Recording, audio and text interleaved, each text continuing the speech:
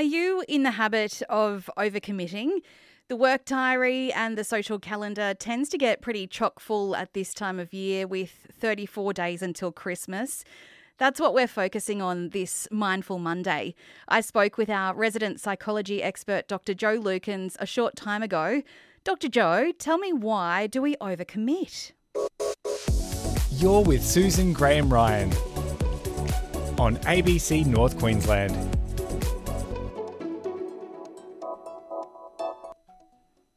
There's probably a number of reasons why we might do it. So part of it is our personal expectations around our relationships with others. So we might want to please other people. We might want to not miss out on things. So we agree to do these things. But there's some interesting phenomenon we know about people in terms of how we understand time, and particularly when we're planning for events in the future, because I think we've all been there when you walk headlong into your week and you think, wow, why did I agree to do all of this stuff? Like, why did I think that I could do it? So there's some interesting things about humans that we know that explain some of these reasons why we overcommit.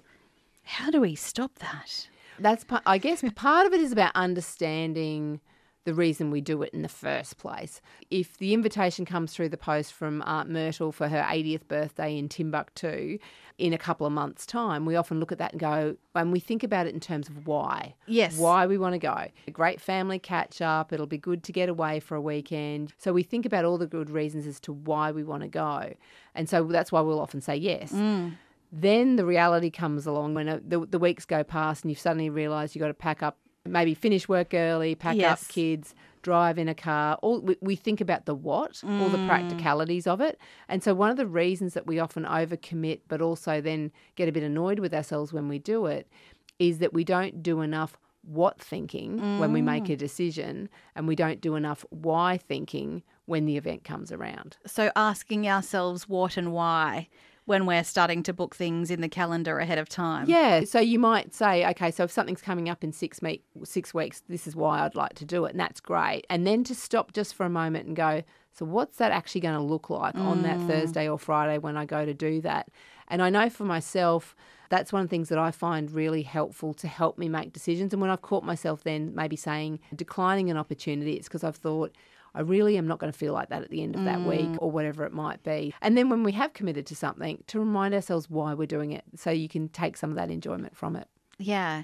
And you mentioned people pleasing there. Sometimes that's a reason we do it, because we feel like, oh, I've got an obligation or I want to make that person happy, but at the end of the day, you might end up resenting them for... Well, yeah, we do. We often, and I think that's one of the things I often hear from people is reasons for overcommitment is actually because it's challenging to say no. It's such a simple little word. It's only 2 letters, but saying no and feeling bad about it or guilty about it. People often talk about that, or they say no and they feel like they have to over-explain why. Yes. And so it actually is a skill to learn to say no to people about things. And I guess it's being really aware and mindful of what your boundaries are and what you do want to commit to, particularly if, and I know some people talk about this, is when you're saying, outwardly you're saying yes, but in your head you're thinking, no, Yes. I don't want to do this. Yes. So it takes a little bit of practice, takes a little bit of courage, but saying no is a great way, obviously, to stop us from that overcommitment. That might be a whole nother discussion.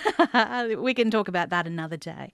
I've started congratulating people when they say no and enforce those boundaries to protect themselves or their time or the things that they really want to achieve in life. Do you think that's a good thing to do or not a good thing to do, to congratulate people for enforcing those boundaries? I think it's a great thing to do because we reinforce those behaviours, and sometimes people do worry about what we think, and like you and I might say, let's maybe think less about that and more about what we need to do for ourselves. But role modelling those behaviours I think is really important as well. So I think when someone does set their boundaries, I guess one of the mantras I've tried to live by is that we teach people how to treat us. So if we teach people that the answer is always yes, then, they'll expect that. It becomes the expectation. Yeah. And we know that when we overcommit to things, it can increase our stress, increase our anxiety. It can make it harder to sleep, all those sorts of things. So we tend to maybe not do so good a job on some of those tasks anyway, particularly when it's something like a work commitment. Is there anything else, any other key points that we need to know in this area about finding that balance, or how to say no or to not overcommit? Yeah, look, I think it starts with that awareness. It's about having a good sense as to what your scheduling looks like and what you actually want from your days, from your weeks, from all of those things that you might actually do. So I think it starts with that awareness. It starts with some confidence around saying no when we need to, but also understanding when fun things come along that we might at times overcommit ourselves, and then it's about managing ourselves if that's what we have done. And I think if you can look back over your week and think, yeah, I did bite off a bit too much this week, then rather than be annoyed with yourself for that, take it as a learning. Yeah. So what did you learn about yourself? Like, how could you have done it differently? Be curious about that. I think those curious questions about why we do what we do is useful, because then if you learn from it, then you may not do it again down the track. And we're certainly coming up to a time of year that a lot of people feel we're a bit battle worn from the year that's been, and we've got lots of celebrations that we're either expected or wanting to go to.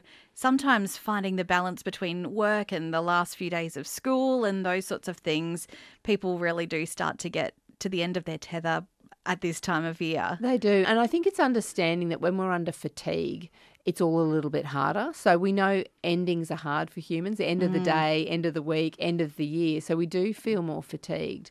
So being mindful, like you say, it's very easy to take on board those invitations as they come through, because it's not really a practical thing that we're thinking about at the time that we're doing it, and then thinking about how many Christmas functions do I want to go to, how many work functions do I want to go to, and I might have some other things scheduled in my personal life that week. So again, it's coming back to what does that actually look like when I'm doing it, and then we can probably make a more informed decision and feel like we've got a bit more control over it, because I think that's the other reason we struggle in these times is because we feel out of control when we've overcommitted ourselves. Yeah. Do we need to schedule that downtime, make that a top priority? Look, I've seen some people do that quite successfully, and some people actually benefit from, if you're someone who lives out of a diary, which can be a lot of people, then scheduling those times away from what you're doing is important, because otherwise the days get filled up. Yeah, block it out at the start of the week or before you start filling that calendar up. When am I going to rest and recover from the social events or the work or the school functions or the whatever? All the things that are important for you that help you to function and to do well.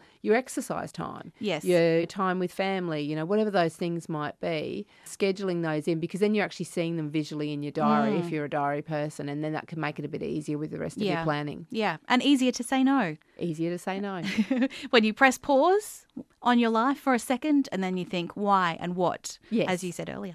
Yep. Wonderful. Thanks so much, Dr. Jo. I really appreciate your time today. Always good to speak with you.